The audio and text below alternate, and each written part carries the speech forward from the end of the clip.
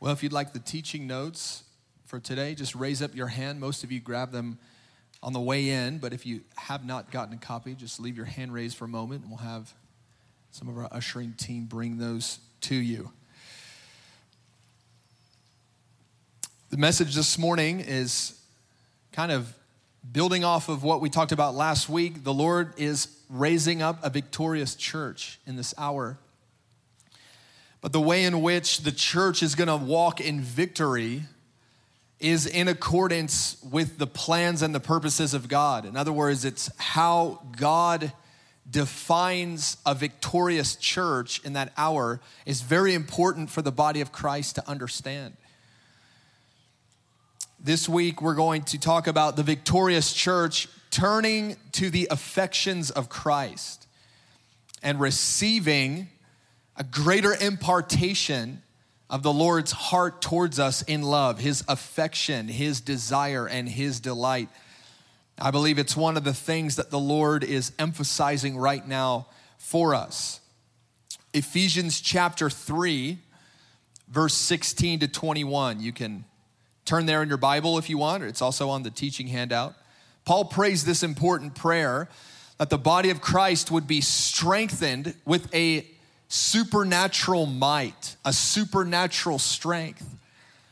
We need a supernatural strength in order to walk in the revelation of God's affections for us.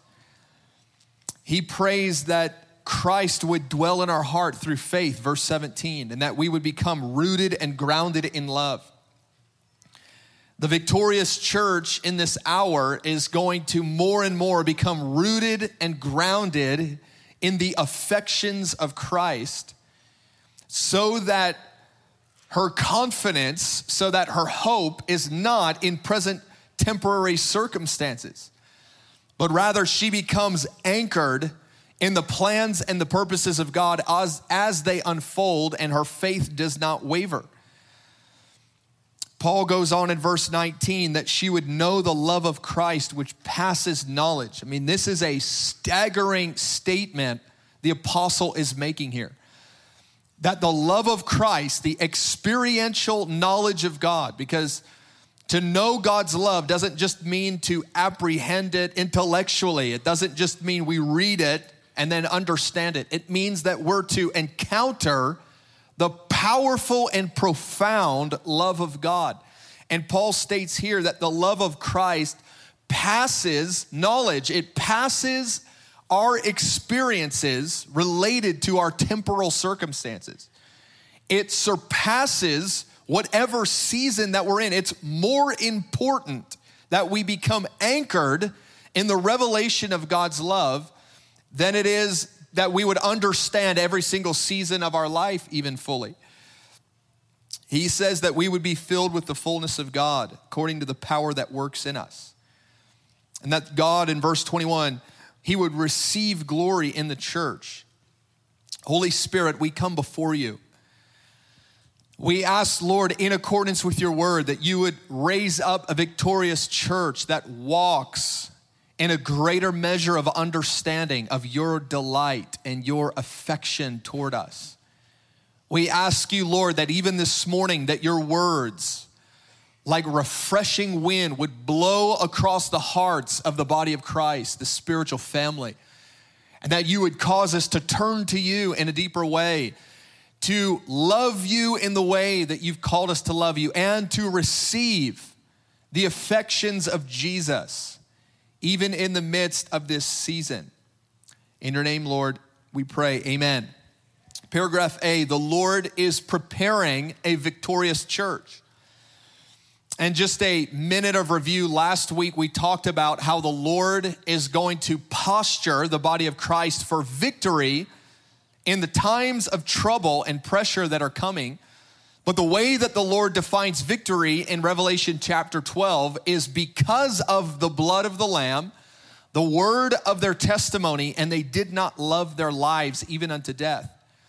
The Lord wants to redefine the way that we understand victory in him and walking in him and what it means to be a victorious people in the midst of both present circumstances and future ones.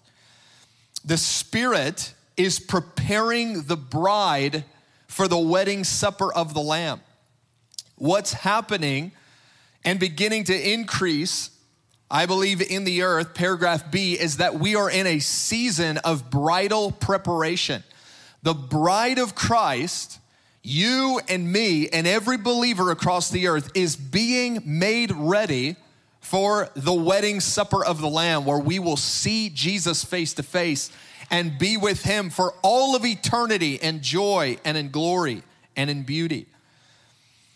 In order for the bride to be prepared, the Lord is allowing social and national pressures to touch her, to touch our lives, to touch the body of Christ across the earth. Because the Lord, through pressure and through crisis, the Lord is committed to delivering his people from spiritual compromise and idolatry. There are idols that exist within the human heart, even within the heart of God's people. And the Lord, because he is a bridegroom, is very jealous that those idols would not remain there. He is going to remove the idolatry within the heart of his people from the earth so that her love is perfected and purified, and so that Jesus has an equally yoked partner. He has a bride who is made beautiful and glorious in accordance with the word of God, the teaching of Scripture. This is what the Lord is doing. There are many forms of idolatry within our hearts. It's not just those that worship trees and worship the stars and bow down to stone idols. That does happen. But the Lord is looking into the heart of his people, and the way that God is focusing in on idolatry is anything that keeps us from fully loving him and being devoted to him. Any love that's within our heart that surpasses or gets in the way of God and his desire for his people, he says, I am set on removing that idol from the heart of my people and purifying their love. And so we're to interpret the pressures and the shakings that are happening as the Lord honing in on and emphasizing those areas of compromise, those areas of sin, those areas of idolatry, because some of the idols are blatant sins. Some of them are related to anger. Some of them are related to lust or immorality or lying, greed, whatever it is. But there are other areas where even good things are stealing away the affection from the bride that is meant for the bridegroom, King Jesus. And he says, I'm coming after those things too. I want my people to fully love me, to fully enjoy me. I don't want my bride to have any boyfriends on the side. I mean, he really is a bridegroom. He really is adamant that his bride would be single-minded and wholehearted in her devotion and love and purity right now. And obviously, all throughout church history. Well, there's an urgent call to fellowship with the Lord and to encounter him. To really encounter the man Jesus, to not just hear words, to not just read about him, but to really encounter him in a personal way. And we've highlighted this passage, Revelation 3, verse 20. The Lord says, I stand at the door and I knock. I knock. Why? Because he's on the outside and he wants in. That's why the Lord knocks on our life. And the Lord will use all manner of circumstances, of pressures, of breakthrough, of blessing, of setback. He will use it all to ensure that the people of God hear that knock. Because if he's on the outside and we're on the inside, what are we even doing? What are we even about? If Jesus is looking at the activities of the church and looking at the activities of our life, and he's on the outside of that, what do we even do? We've gone astray. He says, I'm gonna knock on the door of your life. I'm gonna knock on the heart of the Church of America. That is what's happening. He is getting the attention of his people. Some are responding, others are not responding. Those that are not responding, he is going to continue to knock on the door of their heart. And those that are not responding even more, their heart is becoming more and more hard to the things of God. That's a dangerous place to be. He says, I'm knocking on the door of your heart. He says, I want you to hear my voice. He says, if anyone hears my voice, hear what I'm after, hear what the Spirit is saying. You know, when we talk about the first and great commandment of loving the Lord your God, in the book of Deuteronomy, it says, hear, O Israel. The Lord our God, the Lord is one. Trust the Lord. You will love the Lord your God with all your heart, soul, strength, and mind. The first thing we must do, the body of Christ must hear that it's God who's knocking on the door through our present circumstances and through increasing trouble. He is the one knocking, and we're responding to him. Some people are just trying to put their fingers in their ears and act like nothing is going on and that eventually life will return to normal. We're trying to get back to the old way, the way it was 2 years ago, the way it was 20 years ago, the way it was whatever. And they're not understanding that it's God, it's Christ who is knocking on the door of the heart of believers. And he's going, I'm coming after you. I want you. I paid a price for you on Calvary, and I'm not willing to just let the price, the value of that sacrifice go by and you remain in your idolatry and you remain in a spirit of deception. He says, I am committed to knocking on the door of your heart. He says, I want you to open the door to me. To open the door to the Lord means that we make intentional changes in our lives as things come to the surface and are highlighted to us. Maybe this last year, what's been highlighted to you is an issue of anger or despair within your own soul. Maybe it's a sense of unfulfillment and loneliness because you've been trying to find your sense of satisfaction and value with relationships with people, but now those are hindered because of things that have happened. And now that issue of your own heart, that feeling of loneliness or despair or isolation is now coming to the forefront. The Lord says, I want in there. I want to come in. I want to dine with you. I'm not afraid if you're lustful. I'm not afraid if you're deceived. I'm not afraid if you're bound in addiction or alcohol or pornography. I'm not afraid of your addiction. I just want you to open the door to me. Because if I come in, I can deliver you. If you don't open the door to me and expose your heart to me, then I'm going to continue knocking, and the knocks are going to get louder and more fervent and more intense in our lives. He says, I want you to open the door. Make changes as these various areas of your own life. Now I'm talking individually, as these various areas of our own lives, as they're exposed, as they come to the surface and they're right in front of us because of pressure. He says, I want you to make changes. I want you to turn to me with a spirit of repentance and humility, because I want to deliver you. I want to set you free from the power and the influence of sin in your life. I want to set you free from a spirit of deception. I want to set you free from depression. I want to set you free from brokenness and areas where we need healing in our life. He says, let me in. He says, I'll come in and I'll dine with him and he with me. It's the place of fellowship. It's the place of intimacy with the Lord, where we talk, where we relate to one another around the word of God, where our thoughts are renewed and changed by God.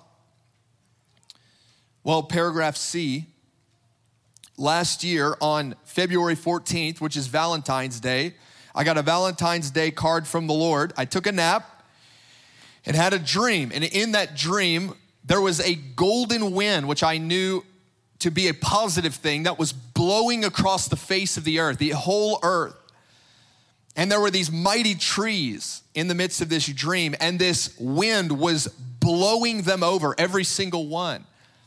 And I understood, because a voice said it in the dream, I understood that these mighty trees represented religious and political institutions. They were being uprooted by the Lord, and I believe that it was the Lord beginning to knock on the heart of his people in a stronger way. The Lord was intent on removing the carnal confidence that his people had in these various institutions. They were political ones. They were church-related ones, denominations. The voice in the dream said that there is no safety in any stream or affiliation. This is what it means to be affiliated. You might have lived in Indiana at one point. You might live there now and be listening to this. And you've got a heart for prayer, and you've got a heart for intimacy with God, and you want to grow in your understanding of the end times. So click, you turn on the web stream. Others of you wild ones pull up your family and move here, and you show up. We love it. That's what we did.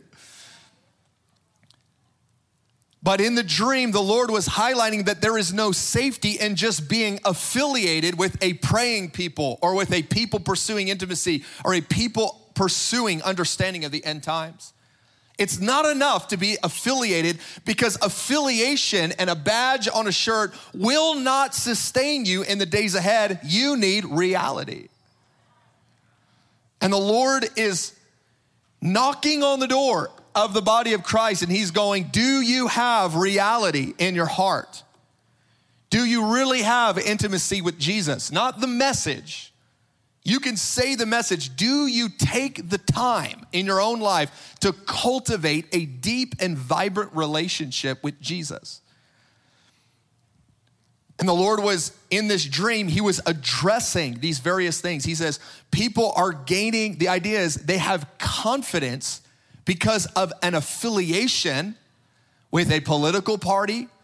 They have confidence because of an affiliation with a particular ministry or a denomination or whatever it was. And all of this stuff is being propped up in people's hearts. And the Lord in the dream was blowing over these institutions, challenging them and exposing them and saying, I need a people who are rooted in me. Your root system, your value system cannot be attached to anything. It can't be attached to Forerunner Church or IHOP KC or whatever other ministry that you're connected to.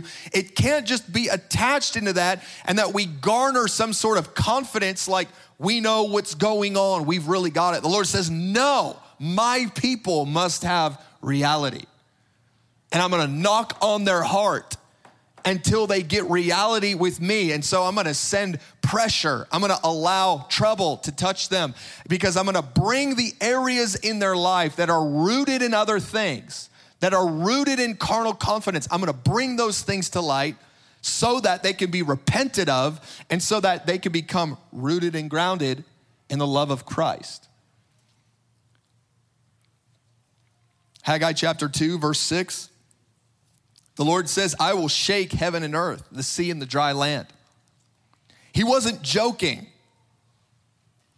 The Lord was not joking. He says, I am so committed to my people and their love being purified. I am so committed to the nations seeing the glory of my Father. I am so committed to every knee bowing and every tongue confessing that I am the Lord. He says, I will shake every nation. I will shake everything that can be shaken. And if it can be shaken, beloved, it will be shaken. In our personal lives, if there is an area of our life that can be shaken by the Lord, he is going to shake it. Because if he didn't, he wouldn't be a good bridegroom. If he didn't, he wouldn't be a kind father. If he just let us continue on, built up, propped up in compromise, in sin, carnal confidence, just affiliated with movements like, woo, we got it going on because we went to the event, we went to the church, we went to the ministry. No, that will not stand in the days ahead, and it's not going to stand even now. Paragraph E, the whole point of why God is shaking things is so that people come to the desire of all nations. That's speaking of Jesus. He's going, I'm shaking the whole thing because I want people to fall down and come to me. I'm gonna awaken them. I'm gonna turn them to me. They're going to see me. At the end of the day, I'm gonna remove all of the excuses and all of the ignorance, and they will either choose me or reject me, but there will be no middle ground. There will be no confusion about what's at stake. They will come to the desire of all nations. Now, the shaking serves to disrupt the normal rhythm of our lives so that people start asking new questions. If there's anything that happened in the last year and a half, it's that people are asking new questions. They're searching for answers. They're searching for the meaning of what's going on. Who is behind this? What is happening right now? Is this because of something in nature? Is this because there is a God? Is this because there's a Satan? Like, what is going on right now? And the Lord allows disruption so that people ask new questions. And the reason we have to ask new questions is because we were coming to the wrong answers before. And our lives were demonstrating that we were coming to the wrong answers. He says, I want you to ask new questions. I think that in the last year and a half, many believers are reading the Bible with new eyes. That's an example. They're reading the Bible. I'm hearing it from lots of people all over, some that track closely with what's happening here or not. Doesn't matter. People are reading the Word of God with new eyes because they're believers. There's shaking happening. They're looking at the Word of God. They're beginning to ask new questions. What is going on here? What is God really like? What is he capable of? And that is the purpose of the knock. That is the purpose of the divine disruption. People are going to, at the end of paragraph E, unbelievers are going to be awakened to the Lord because there's a great harvest of souls that's coming. And the way that they're going to come to the Lord is by coming to Christians who have become rooted in the truths of God and they love Jesus. The Lord is going to send you, unbelievers, into your life. They're asking questions because their life is being shaken. And when they come to you, what are you going to say to them? When they come to you and ask what's happening and this and that, what is going to be the narrative that you are going to tell them? What is the conversation? What is the emphasis? Where is your confidence? Because the Lord wants to bring a harvest into a purified church so that the harvest, shockingly, remains purified. And that's why he's so adamant right now about putting his hand on the people of God and purifying their love and getting their minds clear and getting their lives clear and getting their finances in order. This is the time to set our houses in order before the Lord. Humility and repentance is the only way forward. It's the only way to the desire of all nations. The Lord insists on it. There is no other way. There's no other strategy. The only way that we win is through humility and repentance in pursuing Christ. Hebrews chapter 12. He says, see that you do not refuse him who's speaking. The Lord is speaking to us. He's speaking to the body of Christ. He says, don't refuse. Listen to this. This will put the fear of the Lord in your Sunday afternoon cake. They did not escape. If they did not escape who refused him who spoke on earth, much more shall we not escape if we turn away from him who speaks from heaven. The stakes are going up. The hour is becoming more urgent. There is more of a pressing call upon the body of Christ to turn to Jesus, to deal with those little foxes of compromise in our hearts. To really repent before him and turn to him. He's going to shake everything. Verse 27, he's going to remove the things that are being shaken. All of them, all the idols in the land, in the natural, in the spirit, among believers, unbelievers, all of the idols are going to totter. They are going to fall over. They are going to be exposed and destroyed. We can do it either voluntarily or involuntarily. There's two ways that idols in the Old Testament got removed from the temple when they were placed there. Wasn't a place for idols, but they would sneak them in there. Either the Lord raised up a deliverer to come and get them out of there like a Jehu, remove the idols, or the Lord would send trouble and the temple would be destroyed to destroy the idols. These are sobering days. Page 2.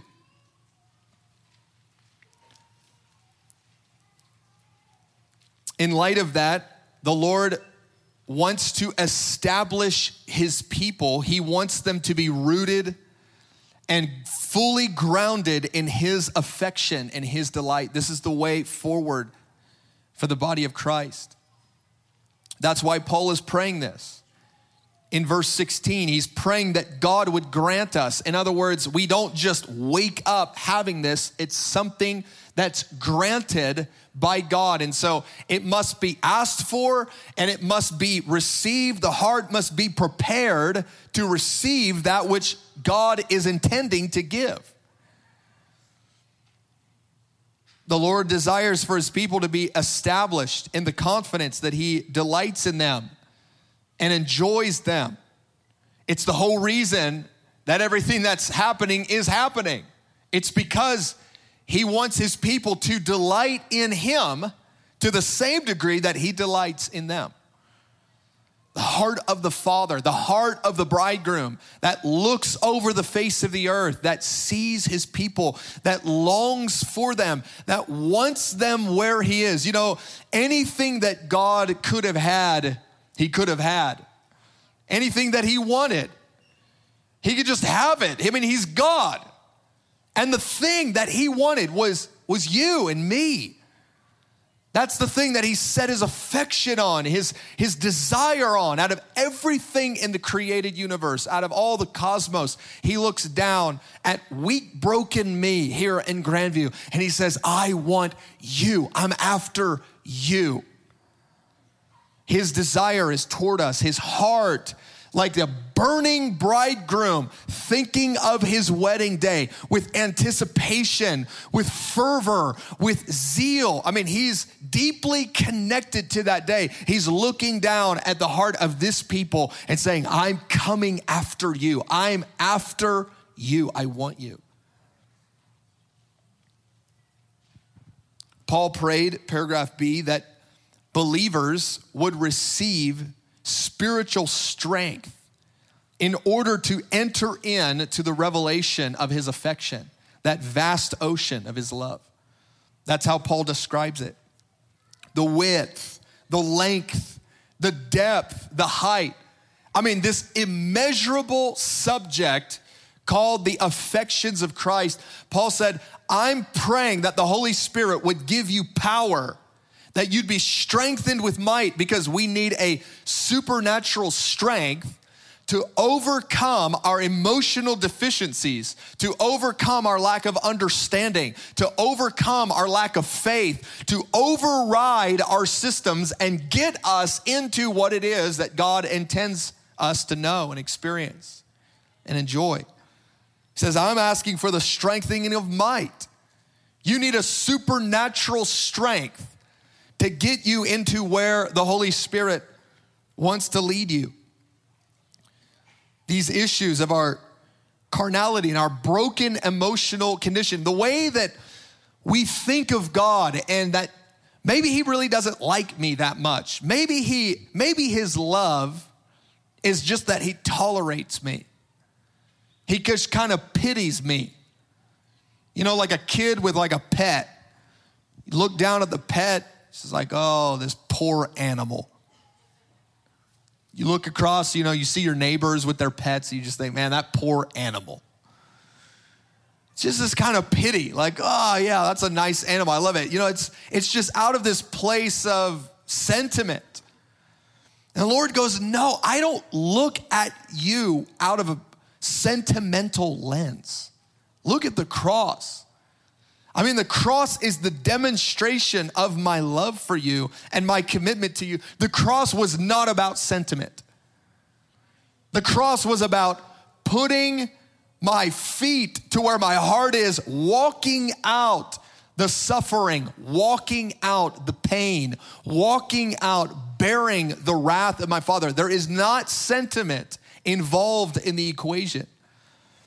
But in the brokenness of our emotions, we sentimentalize the love of the Lord, like he's the big Santa Claus in the sky, looking down at us, kind of feeling bad for us, like, if you just got your act together, He's going, no, I have a burning, raging fire within my heart called the love of God, the affections of God, the holy, transcendent love. I mean, back up at this verse, Hebrews 12:25, our God is a consuming fire. He's not about sentiment. He's not just about pity. He's looking at his people and he's going, I burn with a jealous love for you. I want you more than anything.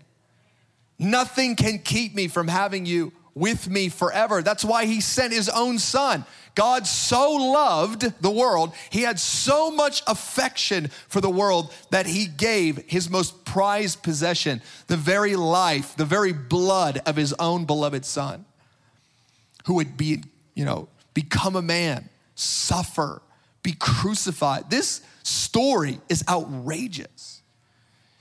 Lord says, I want you, my people, walking in victory. I want them rooted in the truth of how I feel about them. I love what the psalmist says. He says, precious are your thoughts toward me. Who could count the sum of them? Who could count them? They're more precious thoughts of God toward us than the sands of the seashore and the stars in the skies. I've always loved space and the stars and the cosmos, and often in the mornings when I wake up, the stars are still out, so aren't I so holy because I'm up so early? No, I walk outside and from my house, I look at the stars, I just thank God. When I look at the stars, I feel so small, and I go, how could a big God who created all of this care about me, much less love me, much less die for me? Scientists say that there are more stars in the universe than there are grains of sand on the earth. There are more stars in the universe than there are grains of sand on the earth. If you take a handful of sand on the beach, they say you have about 10,000 grains. I mean, how many beaches are there along the shorelines of every continent, every island? How deep is it? They say for every grain of sand, there are 10,000 stars in the universe. Let me say that again. For every grain of sand, there are 10,000 stars in the universe. And David, Psalm 139, has this revelation. Precious are your thoughts towards me. Who could count them? They number more than the grains of sand. They number more than the stars in the universe. The Lord's thoughts towards me that are precious, that are filled with delight and joy and gladness and happiness within his own soul. He says, I am lavishing my heart upon my people. I want them rooted. I want them filled with understanding concerning the affections that are on my heart for them. Paragraph D. Paul prays that we would be rooted and grounded in love. That the love of God, the affections of Christ, they would become the anchor and the foundation of our life. What is the anchor and the foundation of your life? When everything is going wrong, what is the thing that you run to, that you cling to? If everything in your life was reduced, everything was taken away and removed, what is the thing that you would cling to? Would you cling to the affections of Christ for you? He says, I want my people to become rooted and grounded in the vast ocean of my affection for them. I want this to be the anchor that when the storms blow, when the waves swell up around their lives, I want them to be anchored in the revelation of my affection and my great love for them as a bridegroom God. Jesus told his followers in John 15, verse 9, that he loved them with the same intensity, with the same depth, the same level of understanding, the same maturity. He's looking at his followers. He's saying, as the Father has loved me, I have loved you. One of the challenges to loving people is when there's disagreement. When there's disagreement, there are many, many challenges to feeling affection towards that person. Just think of the people that you know. There is no barrier between the Father and the Son in terms of their affection and love and enjoyment of one another. Think about that. I mean, there's just complete agreement, complete love, complete joy. They've never hurt one another, betrayed one another, gossiped about one another. They've never done the things that we've done to one another. So their relationship is without hindrance and without barriers. The way that the Father loves the Son in all of his perfections and all of his glory is with such perfect love. There's no way to accurately describe even the way that the Father feels about his Son. I mean, he feels so intensely about his Son that when his Son was on earth, the Father had to interrupt the program from heaven. Say, this is my beloved Son in whom I'm well pleased. Everybody's got to know that. Pay attention to how much I love him. Pay attention to how much I enjoy him. He just interrupts the program. People are hearing it. They're like, whoa, who is that? What's going on? And he's so overcome with desire and love for his own Son that he just interrupts. Boom. People are going, is that an angel? Like, what's going on here? The Father loves the Son with such perfect, unhindered love. And then Jesus looks at his disciples. He looks at his followers. He says, the same quality, the same measure of love that my Father has for me, he says, I have that for you. I have that for you. And we go, oh Lord, but we're so weak. We're so messed up. Our lives are fractured. They're just a series of broken events over and over as we try and be obedient to God. He says, my cross has made a way.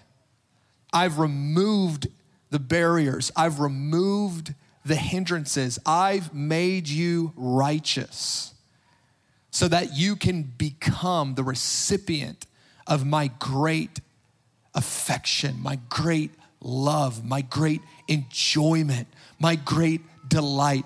He says, I want to tell you again and again and again how I feel about you. And I want you to believe it. I want you to believe it when you get laid off from work and you're sick in the hospital or your life is falling apart or something happens that's beyond your control. I want you to feel it. I want you to live in my love. That's why he says right here, abide in my love. Now that I've told you the measure to which I love you, he says, I don't want you to depart from that.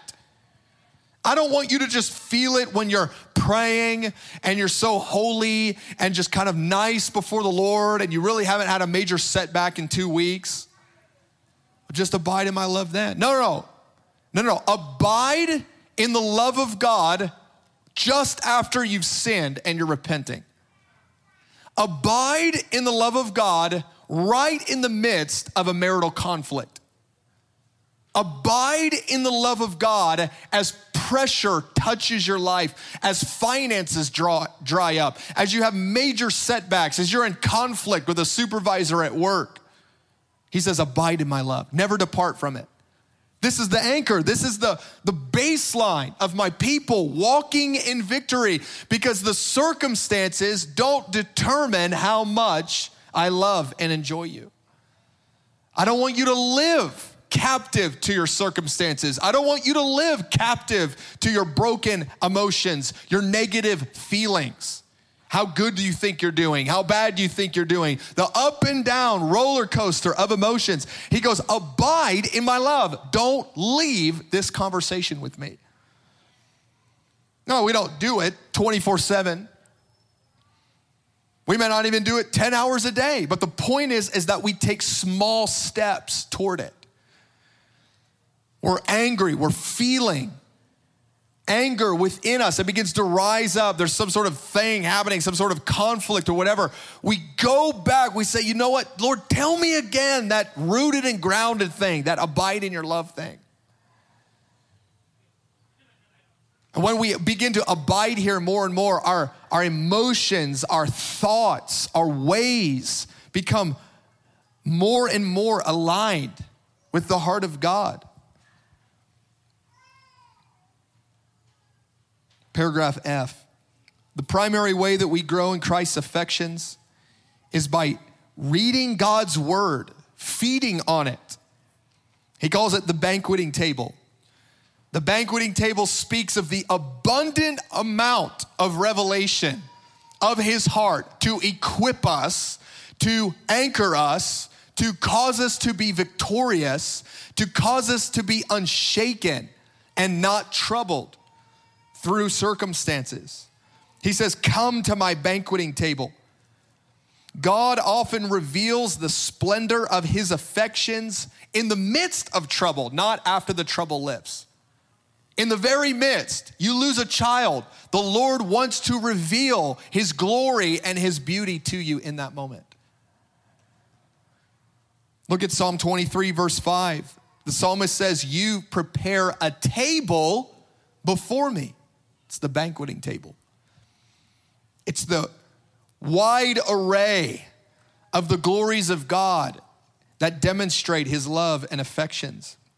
He says, you prepared a table before me, but Lord, I don't know if you've noticed this, but we're in the presence of our enemies right now.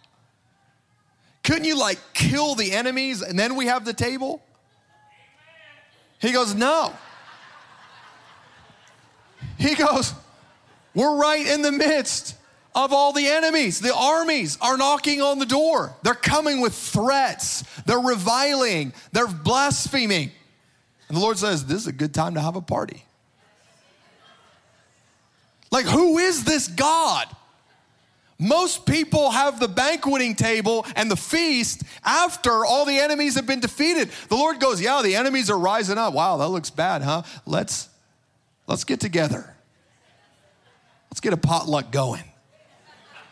Let's have a banqueting table prepared. I want you to come, not feast on the threats of the enemy and let them trouble you. I want you to feast on the glory of my affection for you.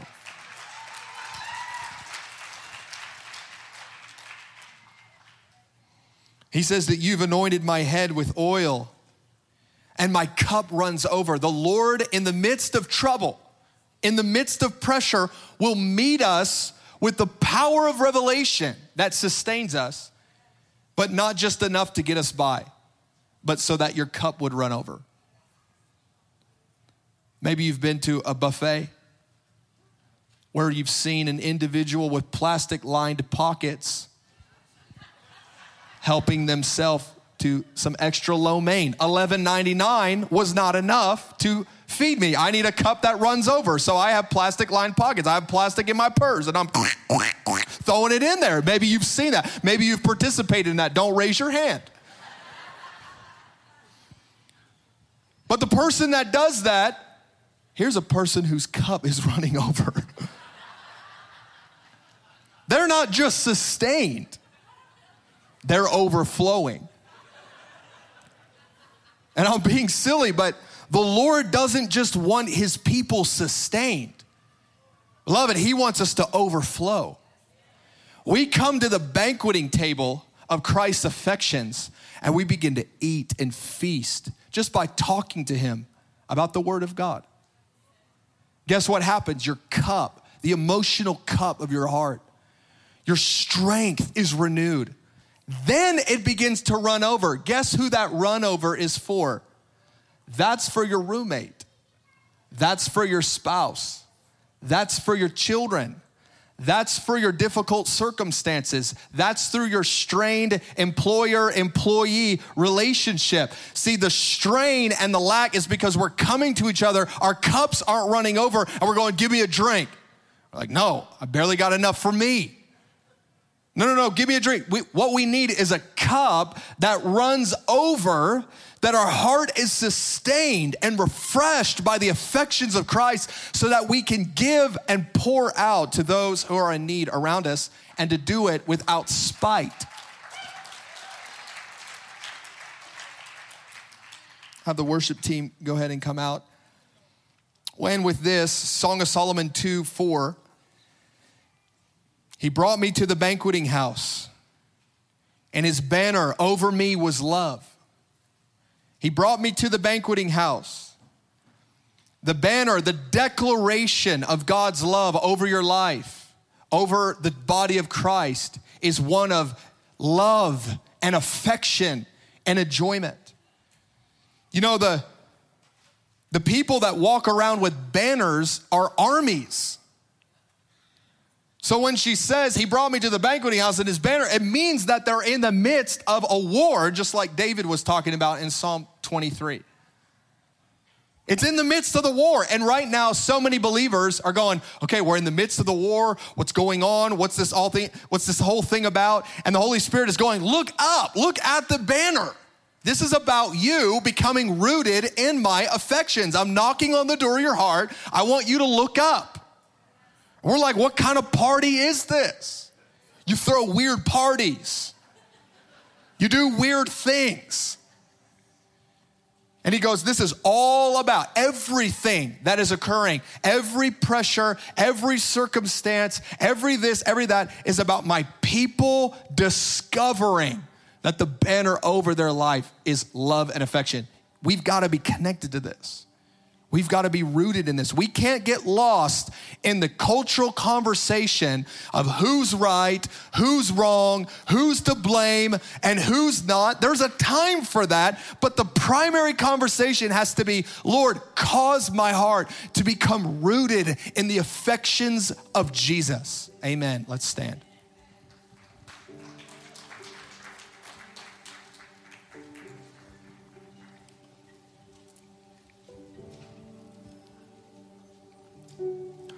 This morning, I want to invite up anyone that would like to receive prayer. The Lord's touching your heart right now.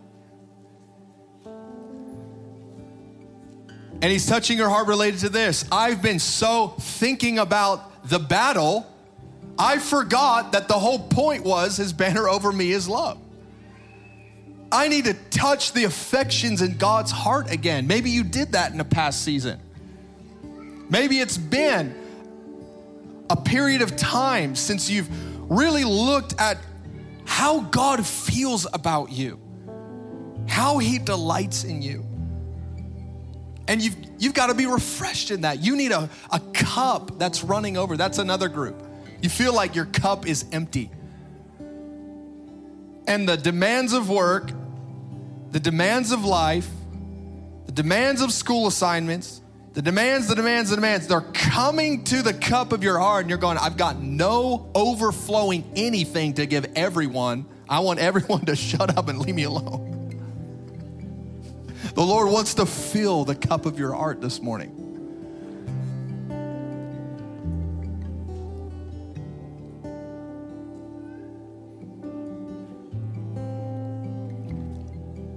I want to invite up anyone in the room that, you're thinking about the last 18 months, and here's a thought. Have you taken the time to go, Lord, as you've knocked on my life, I'm surrendering these areas of my heart to you.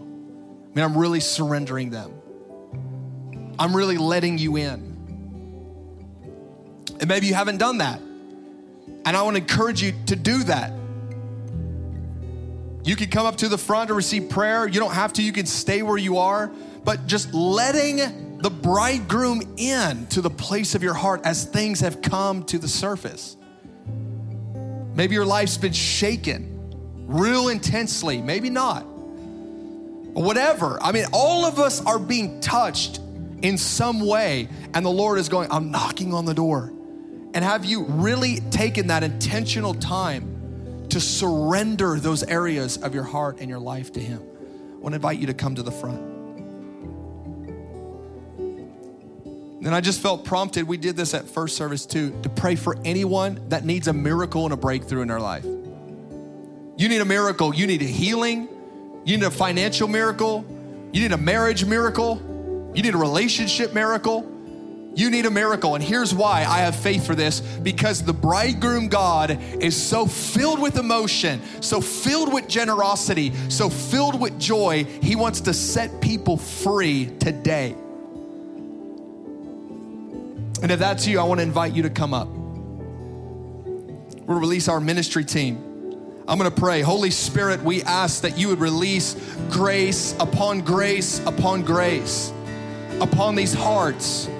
Father, upon these lives, upon your servants, the ones that you love, the ones that you enjoy.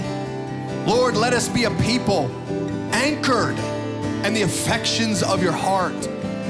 Let us be a people whose cup overflows in the day of battle, in the day of trouble. Let us be a people that are not overcome with despair, with heaviness. Some of you in the room right now, you've been wrestling with a spirit of heaviness and despair. You feel it when you wake up in the morning. I want to pray for you, and anyone online as well, that's you. You're wrestling with feelings of despair and heaviness. The things that you've worked for, they're not working out.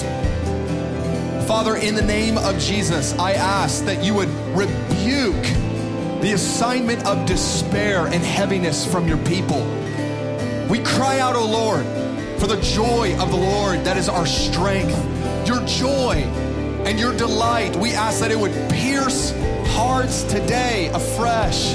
Lord, that you would restore the joy of our salvation, that the heaviness would lift, the fog would lift, and you would remind us again that our names have been written in the book of life, and we're going to share in an eternal inheritance with you in the age to come. And that's where our hope lies. Break the power of despair. Break the power and the fog in the name of Jesus. Come, Holy Spirit. Others of you, you've noticed an increased attack against your children.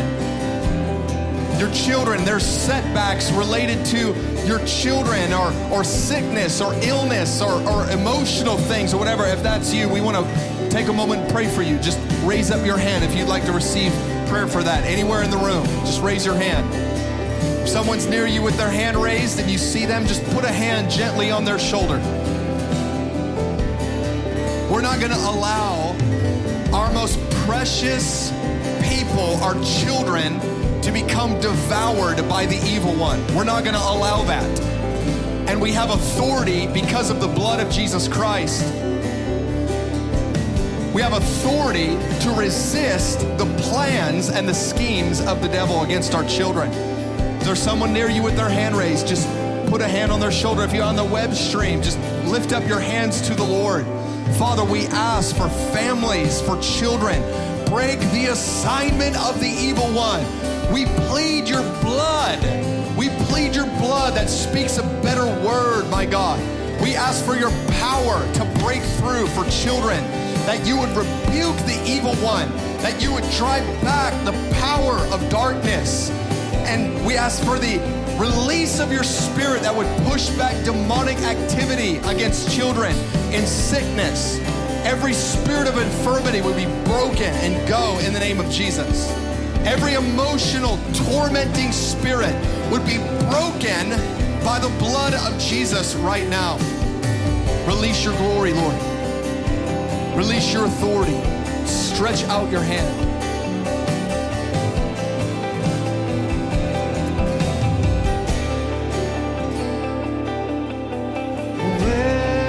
Every door is open in my heart. Every door is open.